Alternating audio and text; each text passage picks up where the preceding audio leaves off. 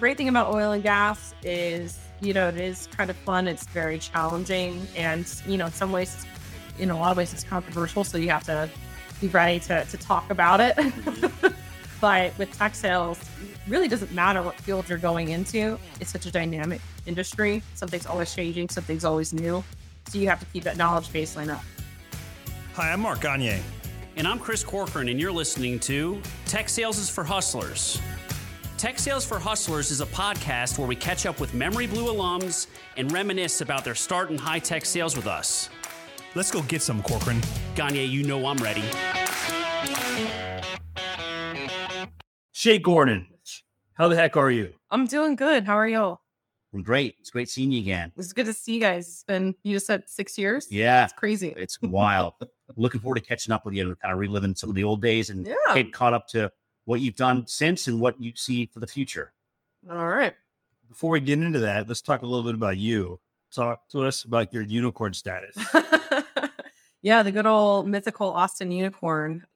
Austin's really become such a transplant city, whether, you're from New York, California, Dallas, Houston. There's not a lot of originals left. And it's very rare that Austinite leaves Austin and then comes back to it. But maybe that's more common because people realize Austin's awesome. So. It is awesome. So you were born and raised here?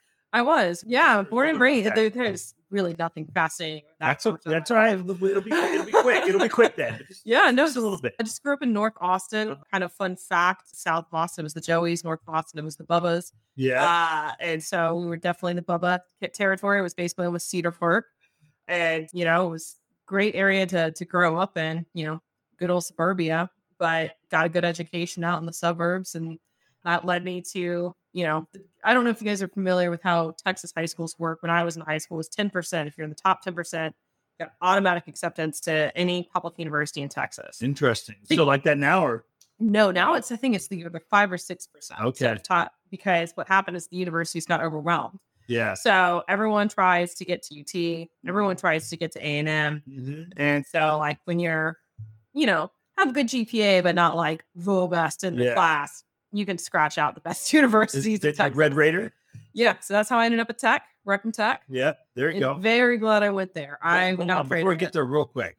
Love it. What were you like as a kid then? The sales, because you're in sales now. Like the sales, what do you think you wanted to be when you were in high school? Oh, God, that's a great question. I did not have the planning fortitude to really make a career decision at that young. Which is okay. Which is most nearly everyone. Yeah, but no, I was a big theater nerd. I knew I didn't want to be an actor, but I enjoyed doing it. And I think obviously that experience, it definitely lent a lot of ability to sales because you have to learn how to think on your feet. Obviously, you have to learn how to present in public and be confident in that presentation. Also enunciation when you're on the phone all day, making sure, especially in Texas with our good old accent, we're very bad about dropping the T's and the D's at the end. So making sure you're getting every letter in there, it was really beneficial. So I think that started me on my path to sales, but did not think that this was going to be my career. I'll be honest. Give me an example of where you drop the T or the D. I mean, it's like, I can't do it. You can't do it. Oh, you just... Oh, yeah. So you didn't hear the T right there. I can't do it. Oh, okay. Or I'm going town. So I drop the G. Oh, wow. So we drop all the hard consonants at the end. So if I'm not thinking about it, I'll drop a G or a T or a D. Okay. Yep. So you coming out of high school, what did you think you wanted to major in? So I didn't really know what I wanted to do with my life still because, I was 18 years old and I don't think any 18-year-old should know what they want to do with their life. So I did what any hopeless case would do. Well, let's get a major in something that's going to be useful. So I went into business school. There you go. I was like, I'll do a year of business school, see if I like it, see if something else strikes my fancy. And then I really fell in love with it. I loved all my classes. And it gave me what I saw was a path to kind of more international business, which is originally what I was majoring in. Mm-hmm. And Tech gave me the fantastic opportunity to go study abroad for a pretty long time. Where did you go? This goes back to your linguistic thing. Yep, with earlier. Where did you study abroad? I studied in South Korea at a university called Korea University or Koryo-daehakyo. If you say Korea University, most people don't know what you're saying. So if you say Koryo-dae, they're like, oh! Just like that. Yeah. But yeah, no, I went and I studied there. I studied international business and marketing at Korea University, and it was really cool. It's a fantastic school. It's one of the top 3 in South Korea. They call it SKY. You have Seoul National, Yonsei, and then Korea University. So they're kind of like, think of it like the Stanford, Harvard, Yale of South Korea. So it was really cool to just have been able to go and do that, and would not have been able to do that if I hadn't gone to Tech. Are you fluent in Korean? It depends on my sobriety level, but yeah. How did you learn? Did you read fluent before you went? No, I did not speak a single word. By the time I left, I was fluent, but kind of, I don't really, there's not a lot of Koreans that live close to me. Yeah. So I haven't really gotten to practice it as much as I would like, but it is always fun to turn on a Korean movie, and my husband hates it because he has to read subtitles. I'm like, why do you got to read subtitles? Yeah. So how long did it take you to become fluent? How long were you over there? I was there for about 2.5 years. Oh, wow. Yeah. And it took, I would probably say starting after the last year and a half, it really started to click. Okay. And I started to like understand and think in Korean and could actually like hold a conversation, versus kind of like the cute, I'm speaking like a 5-year-old. Yeah. Kind of Korean. So you were at Texas Tech for how long before you went to Korea? I was there for a year. And then 2.5 years there? Mm-hmm. And then you come back to... I did. I came back to Tech to actually graduate. Yeah, wow. I mean, I would think, were you in Seoul? Yeah, I was in Seoul. Could there be a bigger difference between Lubbock and Seoul?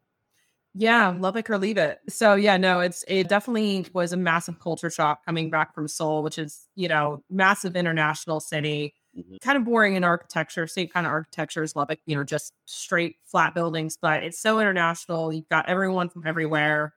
You can find anything in Seoul. It is really just an amazing city, and I love it. But I tell people, if you're going to Korea, spend 2 days in Seoul tops, go to the rest of Korea because it's just a city. Yeah. So, yeah. Fascinating. So you came back.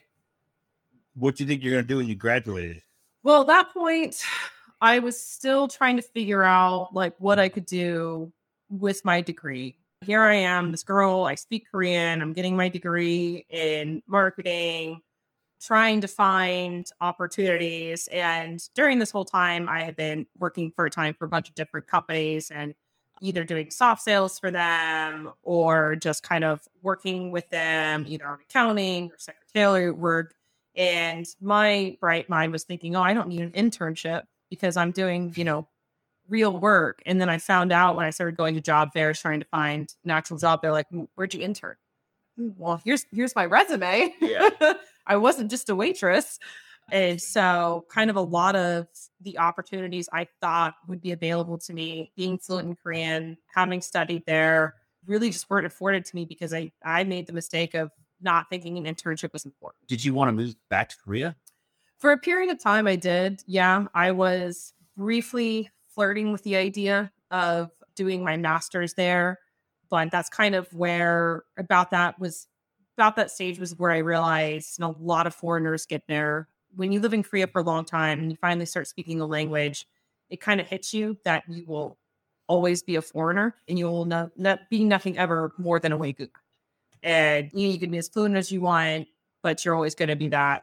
You'll be the last in line for everything. You'll be kicked out of a bunch of places or you're just won't be allowed in. Really? Oh, yeah. It's kind of one of the darker sides of South Korea. It's a wonderful country. Like I have nothing but like really wonderful things about to say about the people, but there is extreme racism that is there as well. Like I remember I was in this small town called Ulsan and I was ordering kind of like Korean sushi rolls called gimbap.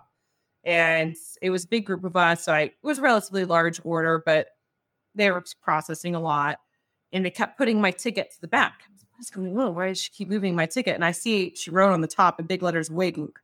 And I was like, oh my God, she's like pushing me back and putting all the Koreans in front of me. So I went and I started yelling at her. I was like, you need to make a gimbap. I've been here for like, 45 minutes, keep pushing it. And like came this whole thing. Yeah. And she didn't like expect me to come at her with it in Korean, but that stuff, once you kind of reach that fluency level, the rose-colored glasses come off. And you kind of see a little bit of the darker sides that I thought of doing it. And then I realized, even though I'm with this great guy who is dating. I can't stay here. Can't live here. Can't make my life here. So I decided, no, it's come back stateside. Hopefully work for a Korean company or Asian company that allows me to come visit. Right. But not actually live there. Yeah. So. And that was tough to lasso, right? I'm sorry? That's a tough job to land. Yeah, it is. And I thought I would have the ability to go do that. And, being the great optimistic young 20-somethings we are. Yeah. You think anything is possible. Yeah. Yeah. So just that path wasn't available to me when I left school, but it was kind of just something that was always in the back of my mind of how can I get back there? I do have this experience. So I feel like it's just kind of been a slow build up to finally getting to the national level where I'm at now. We're going to get to. Yeah. I want to hear about that. So, but what was your first gig out of school? Was it Warren Cat? Yeah. So I did not start in tech sales. I started in oil and gas, and Warren Cat is a franchise at Caterpillar. And I wanted to get a job out of college. So how'd you end up in sales? Yeah. So that's how I ended up in sales. I was like, I have a degree in marketing. What the frick do I do with that? Right. And so I was just like, well, I've always been told I'm good, talking to people and like listening to them and getting them to buy things. I guess I'll just go into sales. Mm-hmm. And so I got really lucky. I graduated college, didn't have a job, moved back in with my mom. And just like every single day, like we were sending out 20 plus applications, couldn't get anything here in Austin. So I wanted to get into tech. They just weren't having it. So that's how I ended up at Warren Cat, way out in Midland, Texas. That's why I thought you were from West Texas. Yeah. That's the job. Yeah, because I worked in Midland, which is literally the armpit of Texas, and it smells like it too. Yeah, I got a really great break. My boss, Zach Adamson, he really took a chance on me, fresh out of college, very limited, basically no official sales experience. Put me in the inside sales role for engines and generator sales and repairs and parts and all that fun stuff. Cat, an authorized Caterpillar dealership. Yeah. So reselling or selling. Selling, yeah. So in the oil fields. Mm-hmm. Yeah, because Caterpillar, the only way you can buy cat equipment is through a franchiser. That's just how their business model works. Mm-hmm. So Caterpillar manufactures everything. I don't think they have their Iowa plants, and they just moved out of Peoria. So I'm not sure where they manufacture right now. Mm-hmm. But everything is sold through a franchise. And there's 3 franchises here in Texas. I was at the West Texas one. Okay. What was that like? I lived in Lubbock. So there wasn't, I wouldn't say like a culture shock of moving from Lubbock to Midland. It's all very flat. There's nothing to do. How far are those 2 towns apart? 2.5 hours. Well, you lived in Lubbock. So I moved back to Austin because I'd graduated. Yeah. But when I was working at CAT, I would go up to Lubbock for games and stuff. So it's not a bad drive. It's like 2.5 hours. And you just take a little oil road up there, fly like 85 miles an hour. Oh, yeah. Great. So you lived in Midland. Technically was living in Odessa. Okay. So Midland, Odessa. And man, don't say you lived in Odessa. If you're living in Odessa, don't say you lived in Midland. Midland people get very mad. Okay. There is very much a disdain between the 2 towns. But I was living in the Midland, Odessa region, working in oil and gas. And it was great. It was really challenging because kind of like what I do now, I'm in cyber. It's very misproportioned in terms of women in oil and gas. And in oil and gas, women really are treated like crap.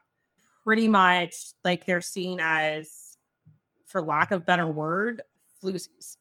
So they're really, you were just there to either be an ornament on the wall or you were there for extracurricular activities. Mm-hmm. And so it definitely, and then as a woman in sales, like there was a gas delivery company and they had female reps, quote unquote, selling the gasoline, and all their job was to wear high heels, little hot skirts, and a tank top, and they put on a hard hat, and they'd come out and they'd have the site foreman go and sign the slip. Like they were in sales, and they were very proud of it. And so it was really difficult kind of coming into that role, being a woman, and kind of there was this expectation since I was a woman that, first of all, I didn't know what the heck I was talking about, and that I would either be the swell piece for them. And it kind of shocked a lot of people because my family, I'm the only person in my family that doesn't work in oil and gas. from my mom, my sister, to all of my dad's family. Everyone works in oil and gas. So bleed black is kind of like what we like to say. Yeah. So I came in actually really knowing the industry, really understanding what it was, and, short learning curve, learning how an engine works. It's pretty basic. Kind of went in there and pretty basic. Yeah. Yeah. You got your gaskets and your pistons, and then it's just a whole bunch of extra stuff. There's really nothing complicated about it. But I came in and everyone's thinking I was going to be just this person, to kind of be your next floozy.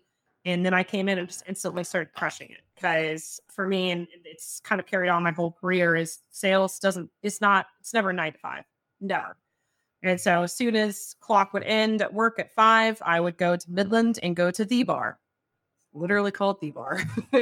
And I would have little packets, like, either attached to a keychain, or I'd have like a little notebook, have my business card on it, and I'd hand it to every single person that that was sitting at the bar, because that's where all the decision makers and the site foremen and the VPs and the directors and managers, so that's where they all went. And then bam, here's my card, here's my name. I do engine and generator sales. Let's talk. Let's buy a drink. And it just literally from that moment, kind of my whole office was kind of taken aback. They expected me to falter. Yeah. They really criticized my boss for taking a risk on hiring a female. Yeah. And no, it kind of just for me was, I'm going to show you guys that as a woman, I'm not just good at this job. I'm better than you at it. So. Yeah. I mean, your boss probably realized at the time too. You probably saw, you had this sense of adventure about you, going on a career for 2 years. Yeah. Not just like a semester. Yeah. Or the summer. Yeah. Right. And then he probably saw something in you, which we saw, but also then you grew up in that business. Your family is growing up in that type of economy, that type of business, or the ups and downs of it all. You probably talk about it a lot growing up.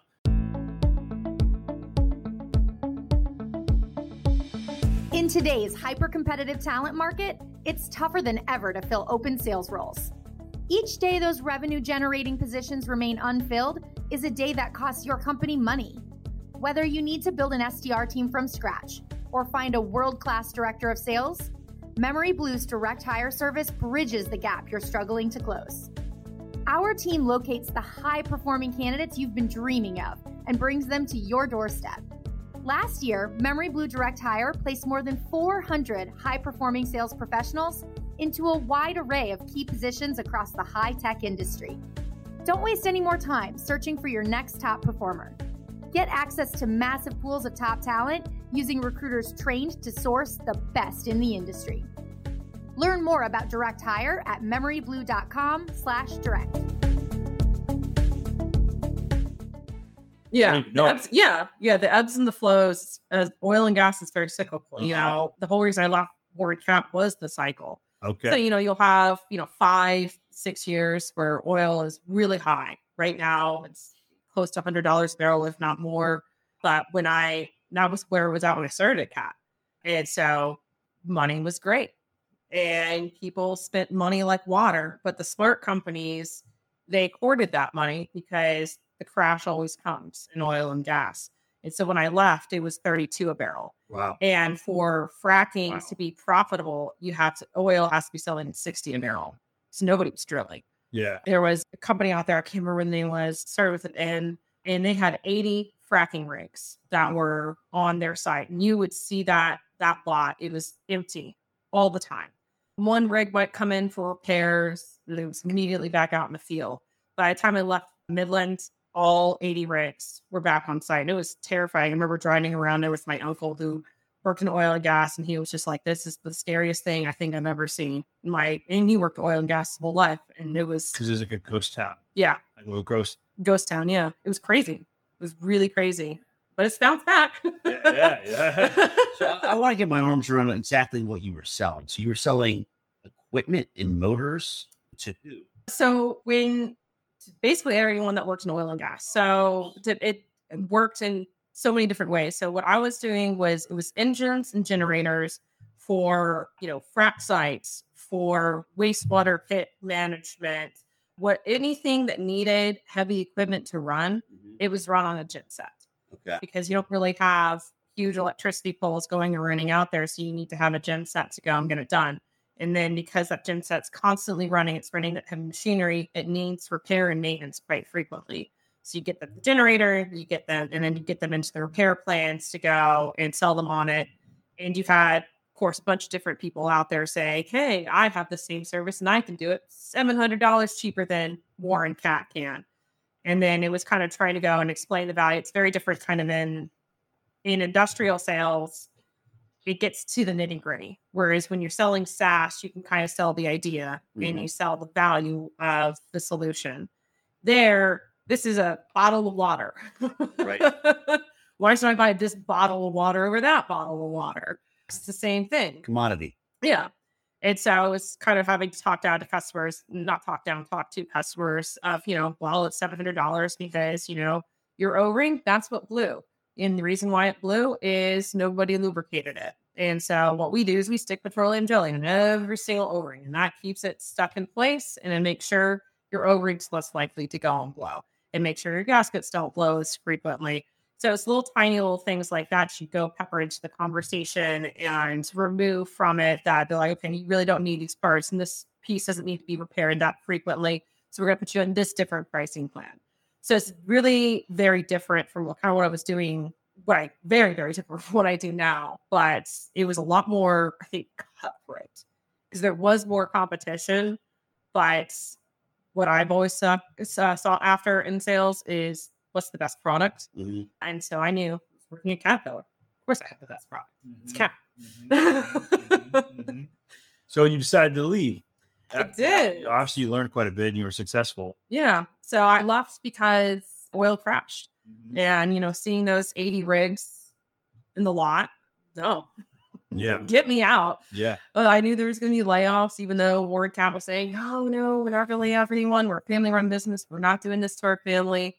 And I think 3 months after I started with y'all, they did a massive layoff. Yeah. I had to.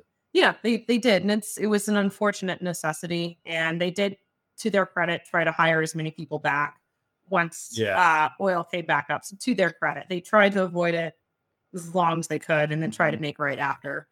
But yeah, I realized I need to be in a job that's not 5 years cyclical in nature.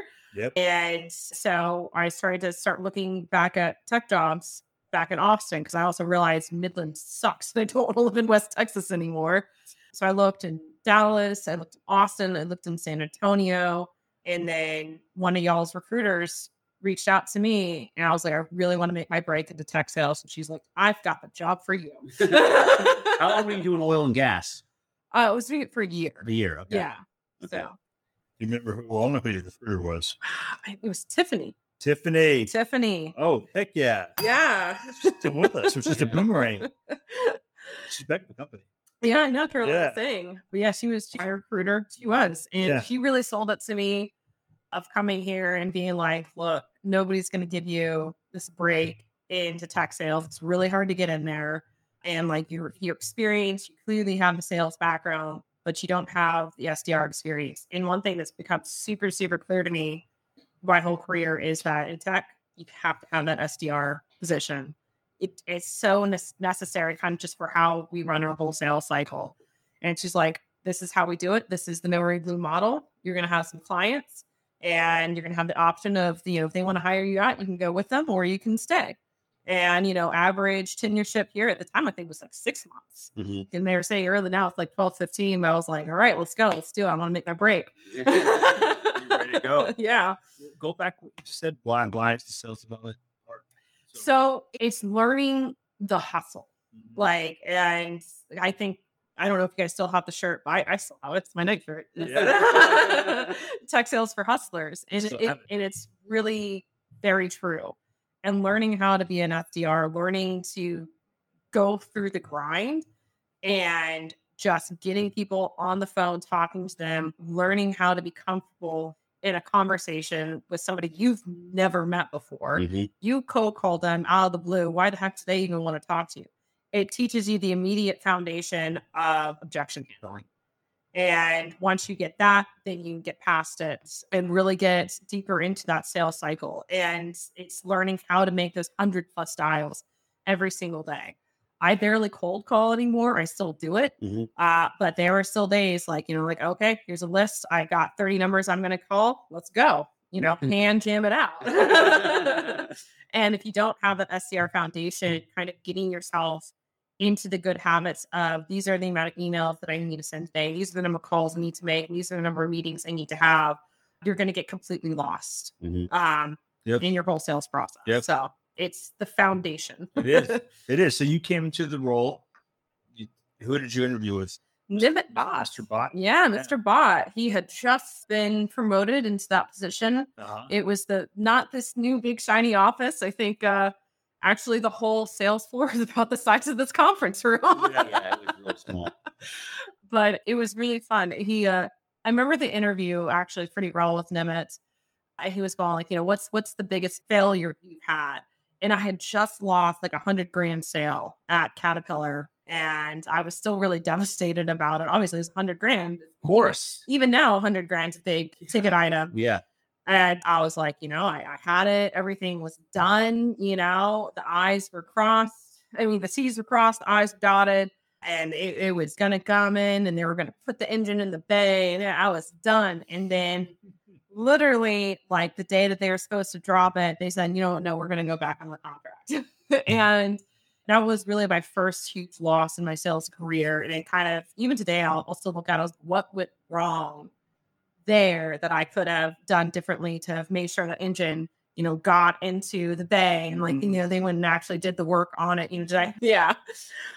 So it was, I remember him asking that question. I went through it with him and he was just like, oh, people just talk to me about failing their tests. I think that worked well in my favor getting a job here at Memory Blue. Absolutely it did.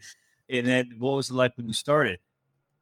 It was a grind. Yeah. Like I knew that coming in, like I was, it was very clear, very clear, like these are your expectations for the role.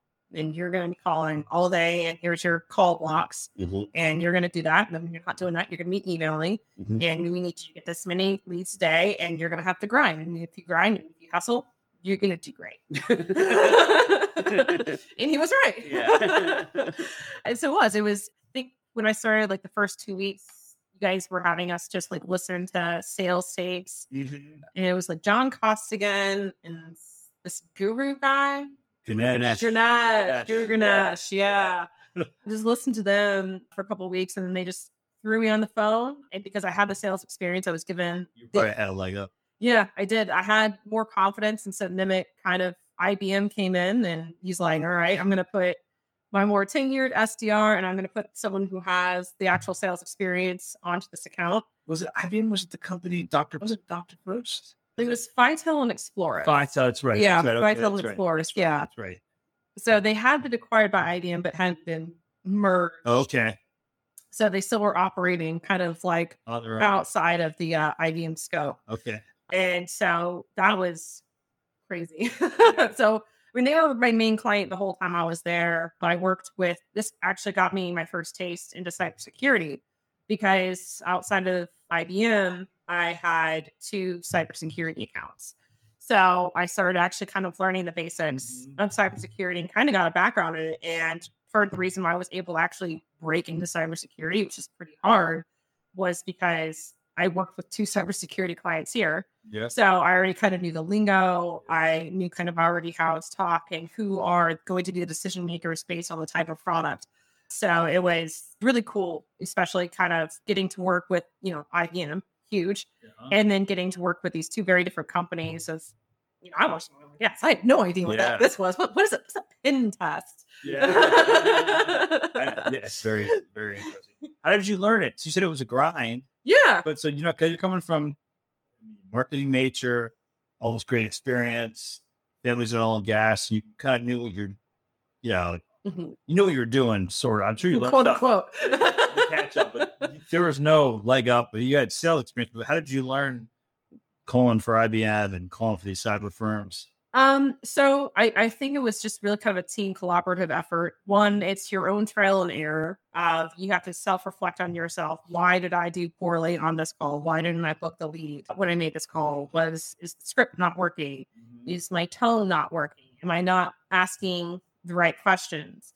And then having your colleagues go and listen to your calls and them providing their direct feedback on it kind of gave me that outside view that I always, and to this day, appreciate. Like, I love when people are on my calls and they give me feedback. They're like, hey, this is great, but you missed this. Like, and I'm like, oh my God, I didn't even see that I missed that. Now I got to follow up with that. So it's that feedback is really kind of what helps you improve. You have to, one, be open to that feedback. If you're not willing to accept it, you're not going to get better. But then you also have to kind of you do have to be tough on yourself. How can I make myself better?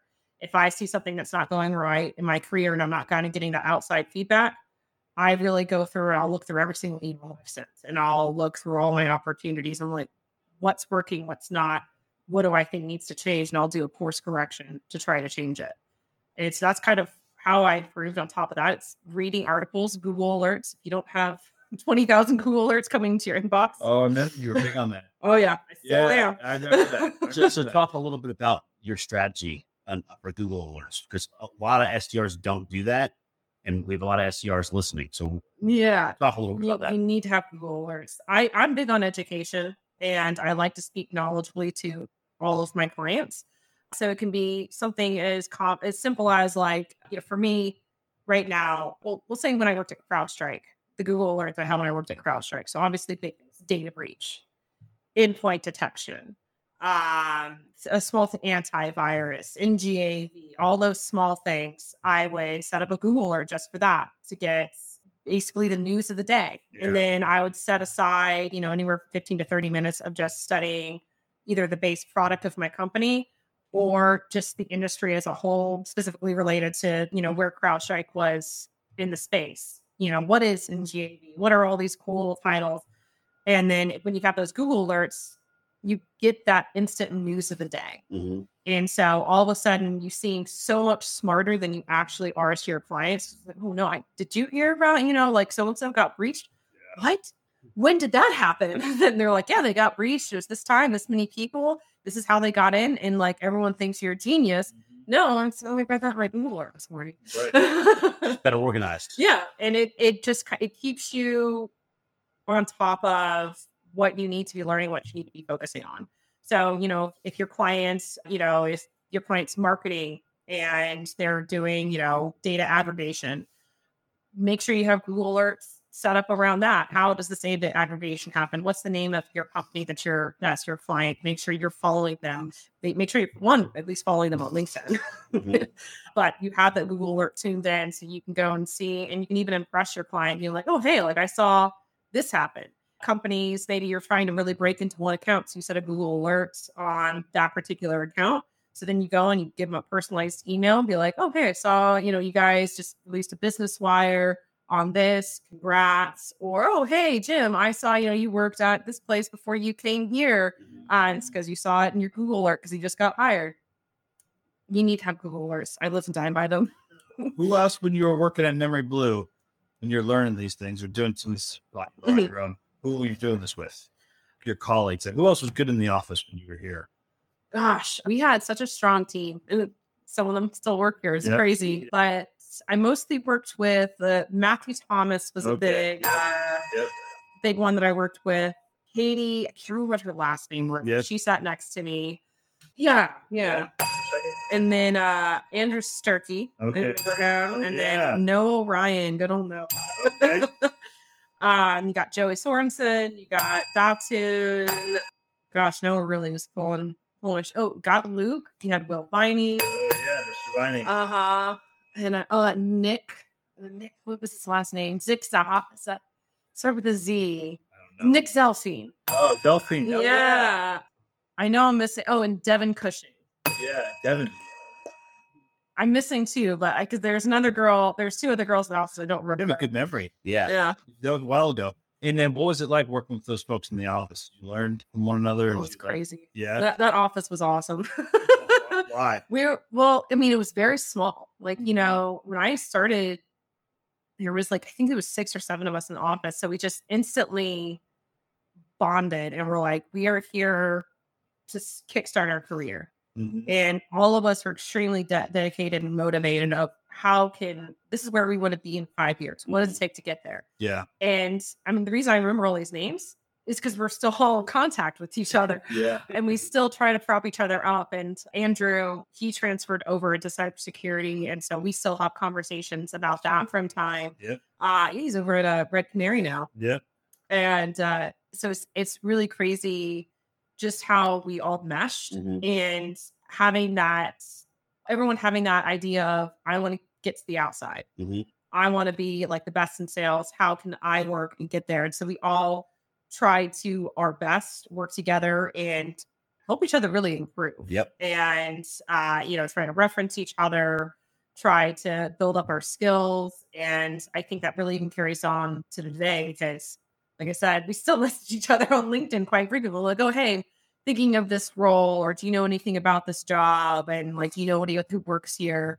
We still all kind of network together. So that bond was very much formed and very lucky. Small office. We swim uphill, or I guess the tide a little bit. Makes it swim uphill with the movement to work from the house, which we believe exists for people. They get to your level of experience. Yeah. But we think when you learn the grind, learning these things is invaluable to your career development to be in the same room. Yeah, I think it's definitely a maturity level of your career where you need to be. Like, if you could be 100% remote, if you can be hybrid, or if you really do need to be in there every day. SDR work, just the nature of the work and kind of how you kind of help grow and build off of the success of others around you. You got to be at the desk every day. Like desk. And I'm not asking her to say that before the podcast starts. Because I want the SDRs to listen, because a lot of the SDRs have friends who work at 100%. Entry level SDR roles. I don't think they're going to be very successful. Well, not in the long term, because you talked about it earlier. You got to learn that part of it, right? Yeah, no, it's a huge part. And like, it's kind of one of those things. It's like the benefit of being in sales is like the first part's really hard. But once you get past that SDR work, once you get past that first SMB role, it gets so much easier and so much better. And you're so much more in control of your calendar, of your time. And then you do have a little bit more flexibility to, work remote a few days. I still think yes, you should. Yeah.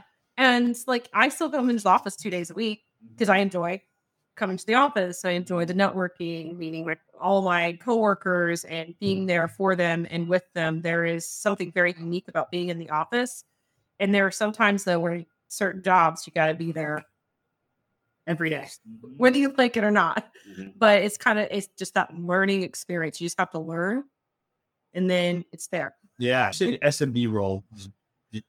What is that? Oh, a small business. So, a lot of times. Job after me. Yeah. A lot of times, like thankfully, got to skip over the SMB part. Thank God. But a lot of times you go transition from an SDR role to an SMB sales rep, small to medium business sales rep. And then usually you go into commercial, national, enterprise, so on and so forth. So it's generally not SDR. And now I'm going to go sell to, Fortune 1000 companies. So you work at Memory Blue doing your thing. And then you sound like you decided this is confirmed. I want to be in tech sales.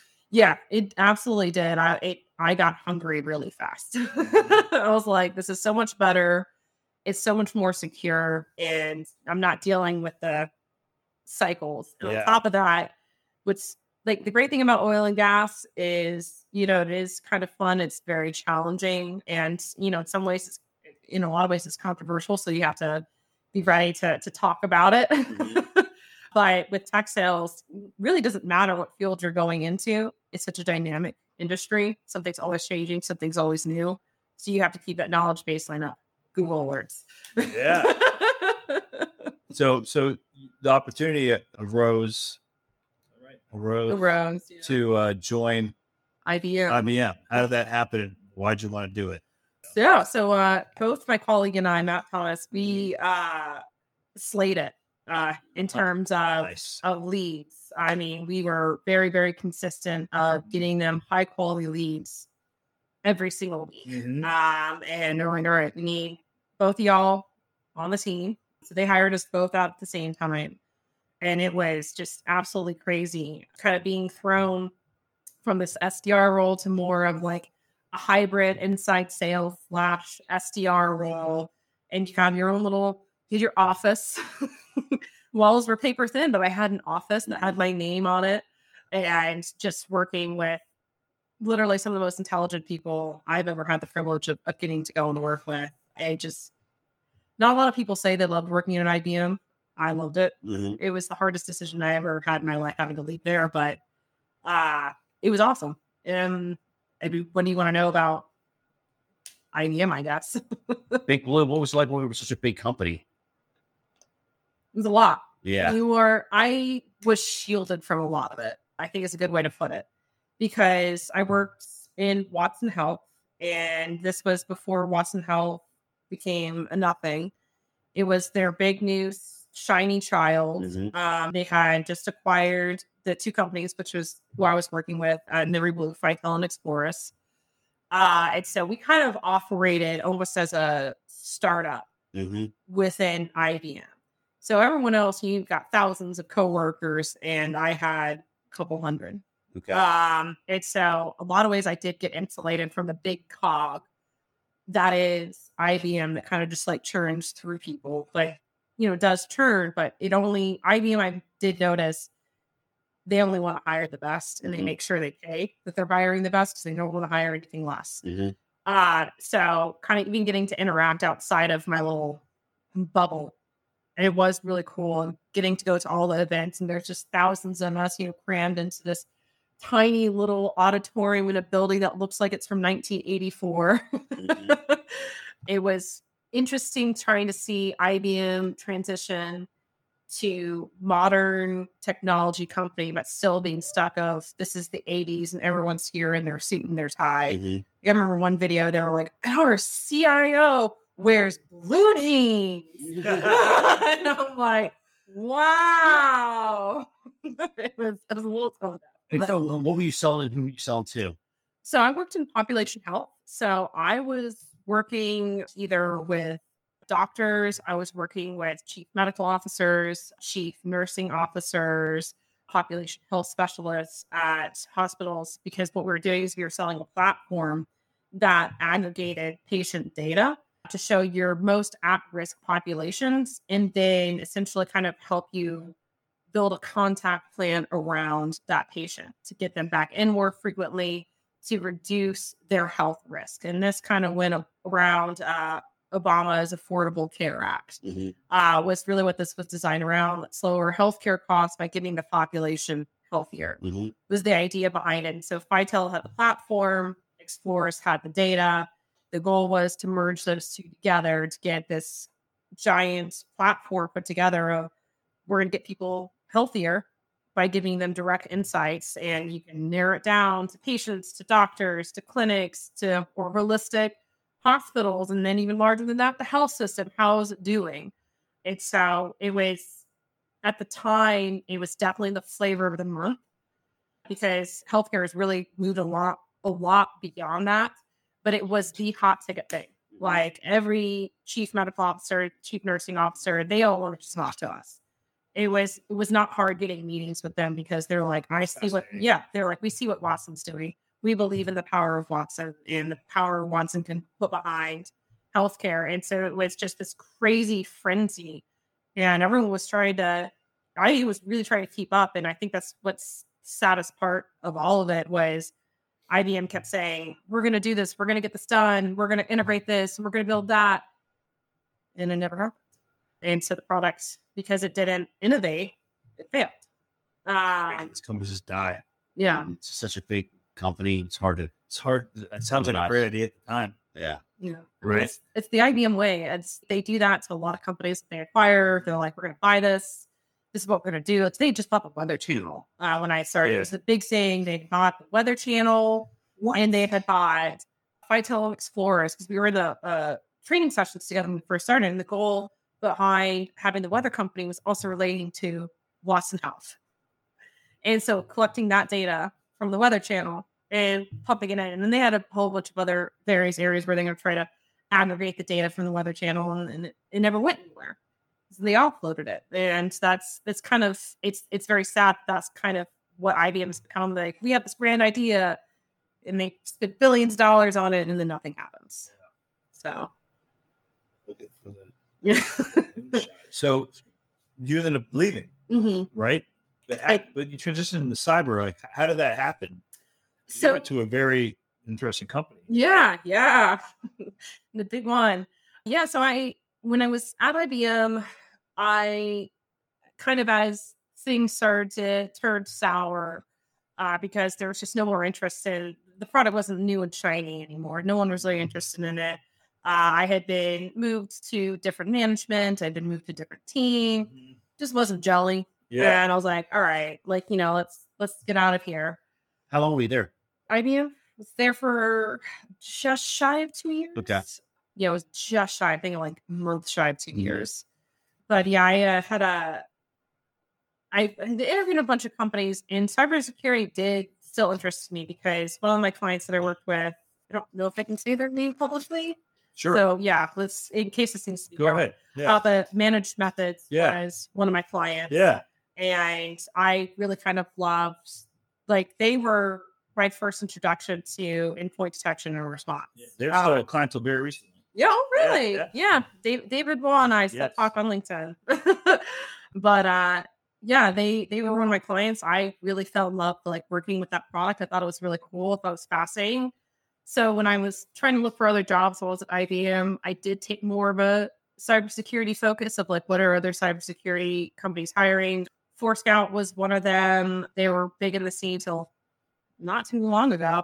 Finally, with the way they're gone. CyberArk, I interviewed with them. Okay. And then I got reached out to by drumroll CrowdStrike.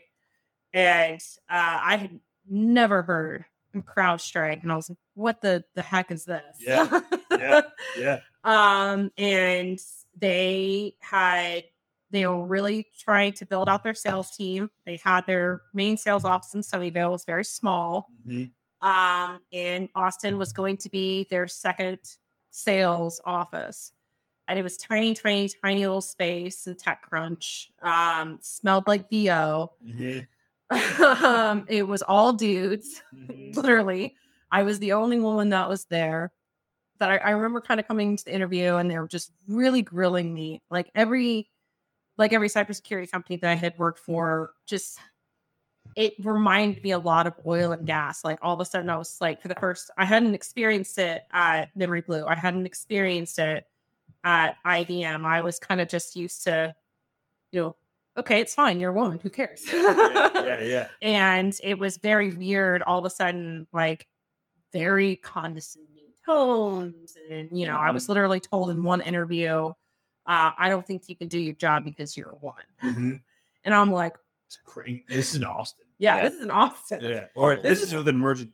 Yeah. This was told to my face, and I'm like, whoa, okay.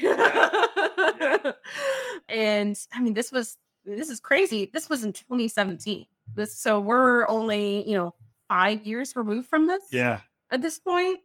And it's so I got on board to CrowdStrike, and it was like being thrown into the dog pit. And I'm not saying that like in a bad way to CrowdStrike. It was, nobody knew who CrowdStrike was. And that's what's so crazy to say. Nobody knew. We were so big now. Yeah. They're so successful. Yeah. I was part of the first sales hiring for the Austin office. And back to the Memory Blue roots, it was hand jam. I think my account list was like 1,000 strong, because it's all businesses that were 2,500 employees and less. Okay. And so I just had to call, and I would get the phone, and somebody would be like, well, hey, this is Shay calling from CrowdStrike. How are you today? CrowdStrike? Yeah. What? Yeah. And it was really crazy. And I took it because cybersecurity, I was talking to Carolyn before when she was kind of prepping me for the podcast. She's like, people are nervous of getting into cybersecurity. My first question was, why? I don't know why people would be nervous about it. For me, I think it is definitely harder than other areas of tech sales, because you do have to have, you not necessarily have to have the technical background, but you have to have the willpower to learn. And to have alerts. Yeah, Google Alerts. Google Alerts. If you're not taking time every single day to go and learn about your product, to learn about your competitors, to learn about the whole field, you're not going to do well in cybersecurity if you're not up to date 100% of the time. Mm-hmm. And so that's what attracted me to CrowdStrike was, this looks like it's really going to be something. Mm-hmm. This looks really cool. I've kind of seen like the baby version of this, before this is way better.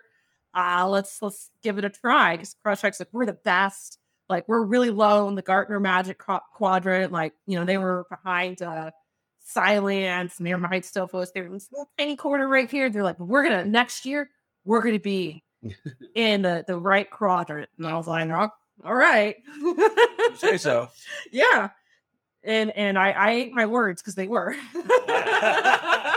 That's true. It was really crazy. Like, just the whole journey there. And like, it's changed a lot since I was at CrowdStrike, and the whole industry has changed, because when I started, I was the only one in our sales team. And I was that way for about 6 months before they finally hired another woman in the role.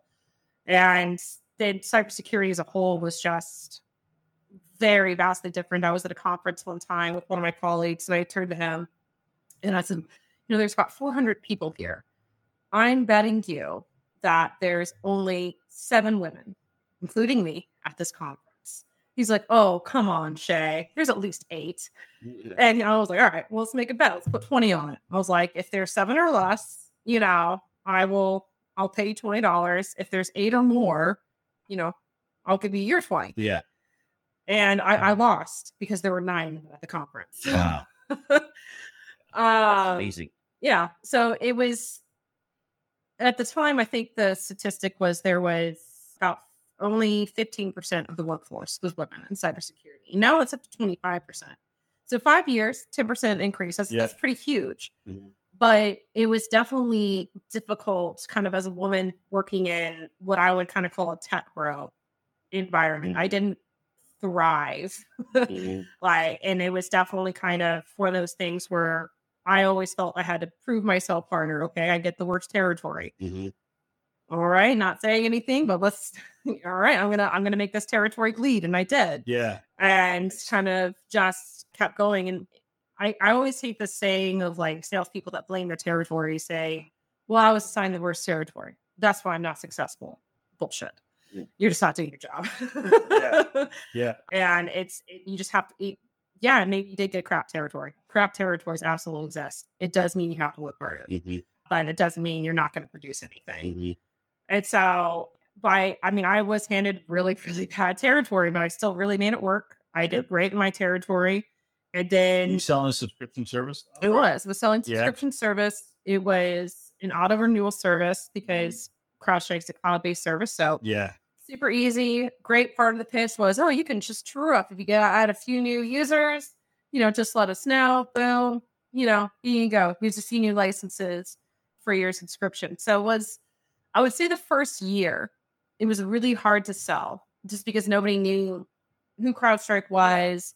Why do I need EDR? This looks like Big Brother. I don't really endpoint detection and response. Yep. This looks like Big Brother. We don't need this. What is an Overwatch?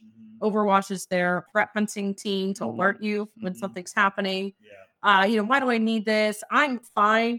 I have Microsoft antivirus. This does what I need. Yeah. And the concept of NGAV, next gen antivirus, was really starting to become a buzzword at the time, but it was just that was a buzzword. Yeah. Nobody was really taking it seriously. So you still had ESET, and you still had Malwarebytes, and you still had Trend Micro just being really those big old selling their stuff. Yeah, just very, very basic antivirus. And then you have CrowdStrike, this new kid on the block, very expensive. Why do I need to spend $10,000 minimum for 300 subscriptions for 300 seats? Like, this is ridiculous. I can go over to ESET and I can get it for $500. And then kind of over the course of that year, you had a bunch of different things happen. You had first the Gartner Magic Quadrant. That first year, I think it was the 2018, I Magic Quadrant was the 2019 where they finally made it into that right one. And they didn't just like shoot up. I mean, they skyrocketed over to that. And once they got into that new Magic Quadrant, my job became so much easier. Because then people were like literally going like, CrowdStrike? Yes, let's have a call. Those analyst ratings. Yeah. Magic Quadrants are magic for everybody. Yeah. I mean, people, they really, I think a lot of smaller companies underestimate the power of Gartner, Forrester, of IDC.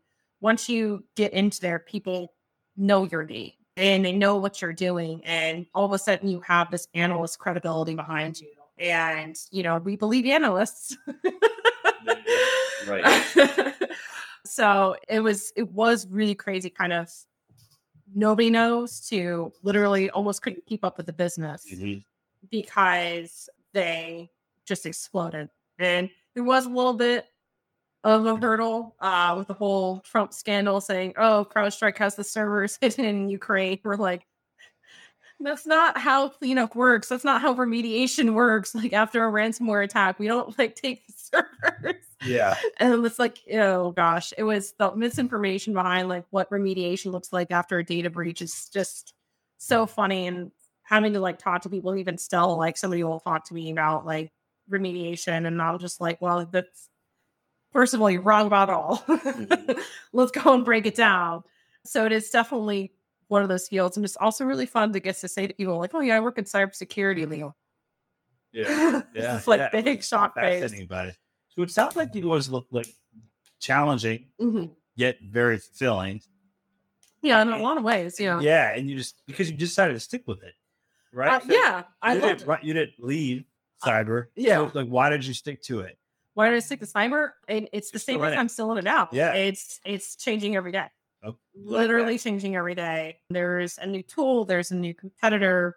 There's a new attack type. And cybersecurity is never going to go away.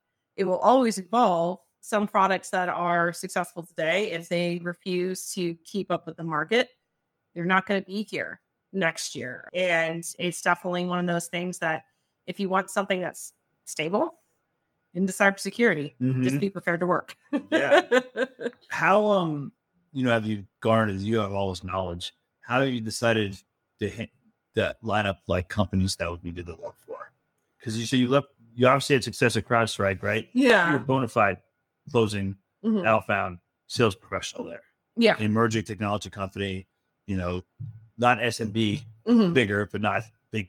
Yeah. Not enterprise. Yeah. Yes. And so, I think you've done some different things, different companies. Yeah. So how do you take this knowledge you have? What do you look for in companies now? So yeah, I think kind of like for me, after leaving CrowdStrike, I had a better perspective of really what I wanted in a company and what I wanted that type of product to be. The great thing about cybersecurity is it's really easy to find different areas and find great things.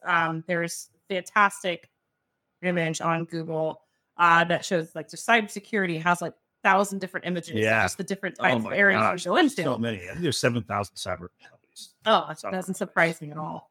And whether you're wanting just to do network security or you want to do endpoint security or you want to do credentials or anything like that, there's somewhere to go.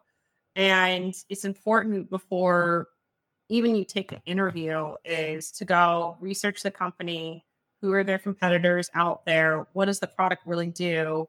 And then kind of based on, what you're doing in your role, is this something to hear about? Is this something that you actually do feel is a need that's lacking? Is there a way that you can pitch it to your clients where they see the value of them adding this to their solution stack? Because that is the other problem with cybersecurity is there's so many tools out there. You get this clutter. And my husband, he works in cybersecurity as well. And he goes, I'll talk to my clients.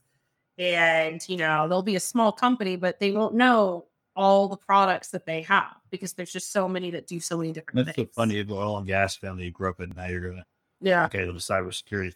Oh, yeah. Everyone always asks me if I can fix their computers. I'm like, yeah, I'm not that kind of smart. was like one of my neighbors the other day, like handed me his computer. He's like, we got a virus. And I'm like, I was like, all right. It's like, thankfully my husband works for an endpoint security company, so we can go and wipe this for you. But, please don't do this to us again. So what have you, if you're talking to an SDR who was like figuring out, because we have this program right at the stars now, right? Like your company, we have somebody coming out of Memory Blue. Since you're an alum in great standing, you could hire them for free if you want to. But they always ask, like, well, what should I be looking for? Well, I want to progress in my career. What type of role? What type of company? I know the company's going to get me where I want to go. Yeah. Assuming this person's a good SDR. Yeah. I mean, it's always like there's advice you can give, but there's also a large part of it that's luck. Like, I feel like in some ways CrowdStrike's rise was inevitable, but I also feel very lucky that I found it. And very few people get to say they work at a unicorn. Yeah. Or they're an awesome unicorn. Yeah. Or they're not a double unicorn. Yeah. But I think what's important to look for is look at the stability of industry. How old is the company? Ask, why is this particular position open? Is it new? If it's new, why is it new? If it's vacant, why did it get vacant? Who are you reporting to? Half of an interview is not just them learning about you, seeing if you're a fit for the company. It's, do you agree with the company? Do you like what they have to say? I have absolutely gone through interview processes, hated my interviewers, and said, nope, if you're going to be my direct report, sorry, thank you for the opportunity. Thank you for your time. But, no, thank you. And so I think that's when I was first starting my career, I was like, say yes to everything. And I got very lucky with my say yes. But as I got older, more mature, I realized, okay, no, like there is a reason you need to be picky. It's learning to ask the right questions, but it's also learning how to stand out in an interview process, I think but just really study. I don't know. For me, studying is how it makes me feel confident in my job. It makes me, I think, successful. And if you're not going to put the time to learn about the company, at the very least, learn about the competition, how are you going to know it's the best product to sell? And I think that is the big piece of advice. The company that you're going to go work for, make sure it's the best on the market. Because if you're not selling the best, it's really hard to sell, and you realize maturation's quite fast. And what are you doing now?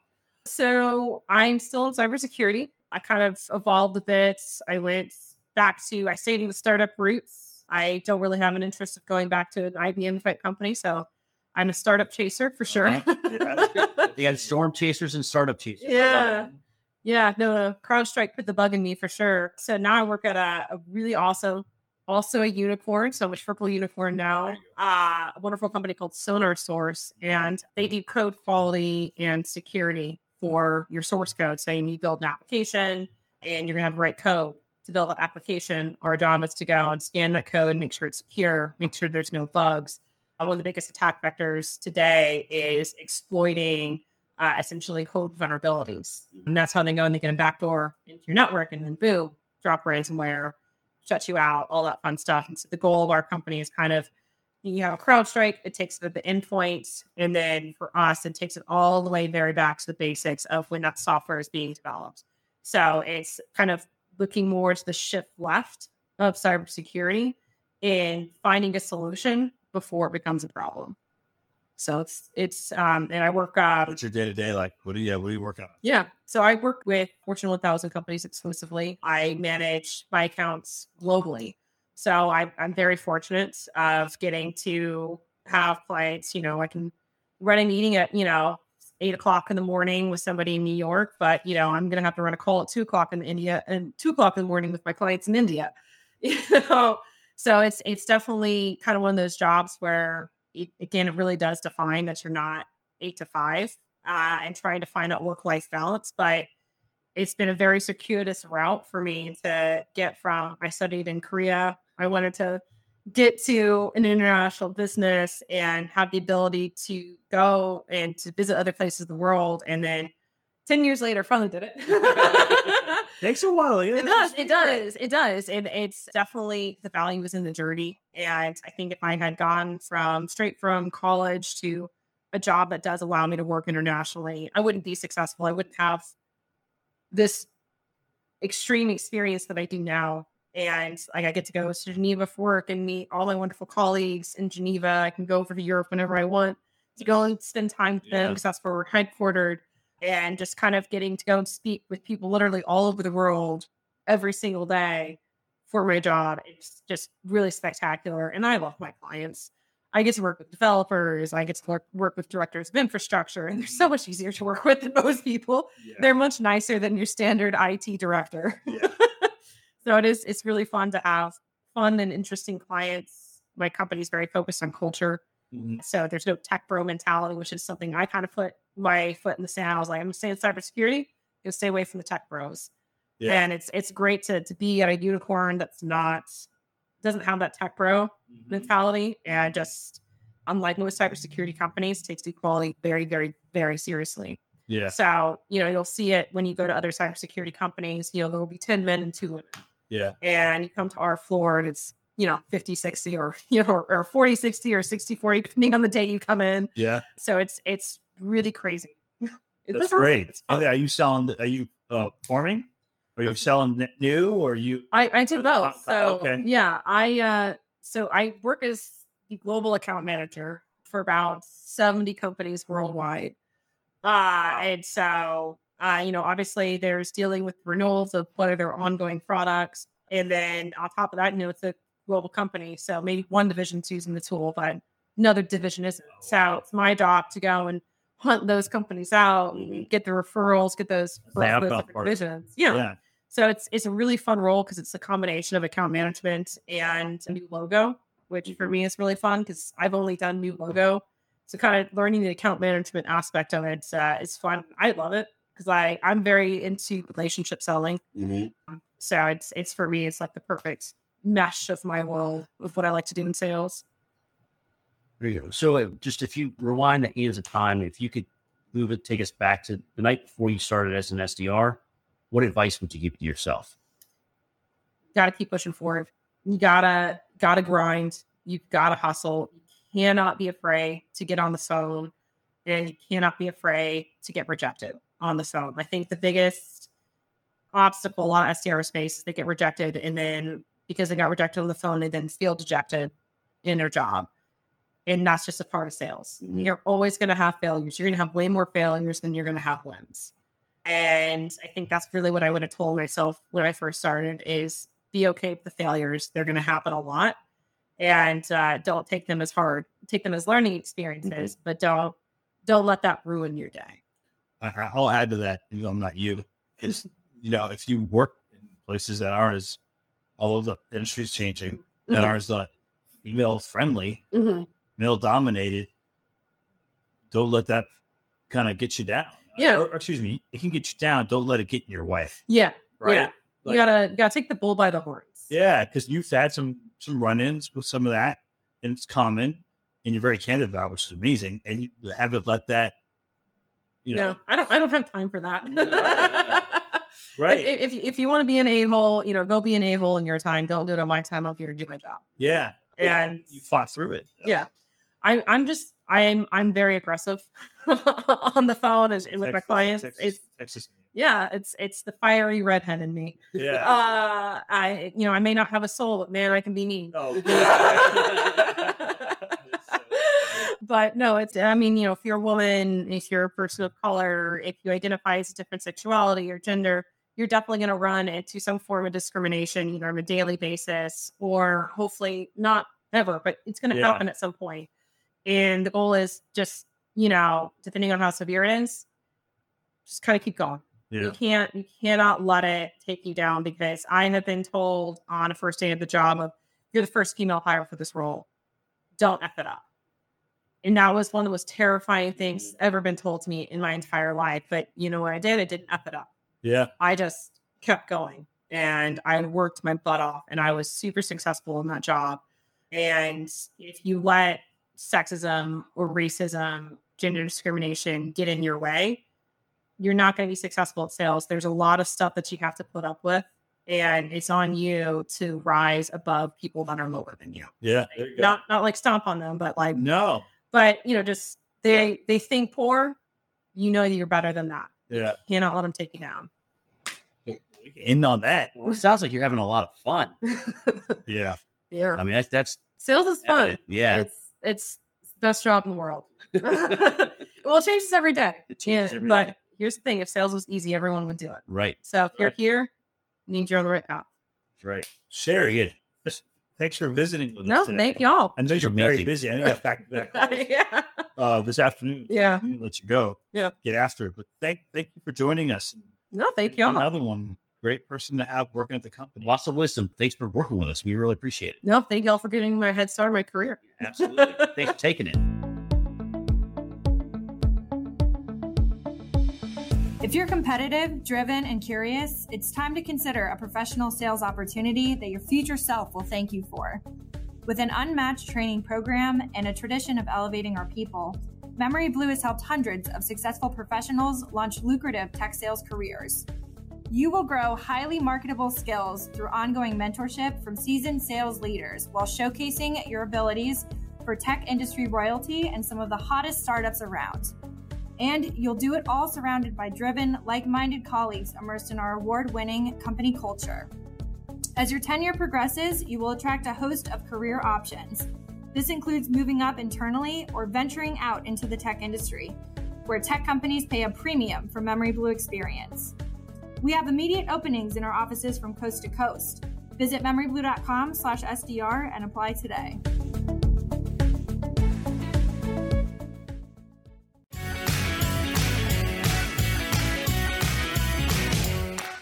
Thanks for listening to Tech Sales is for Hustlers. Please subscribe and leave a 5-star review after the beep.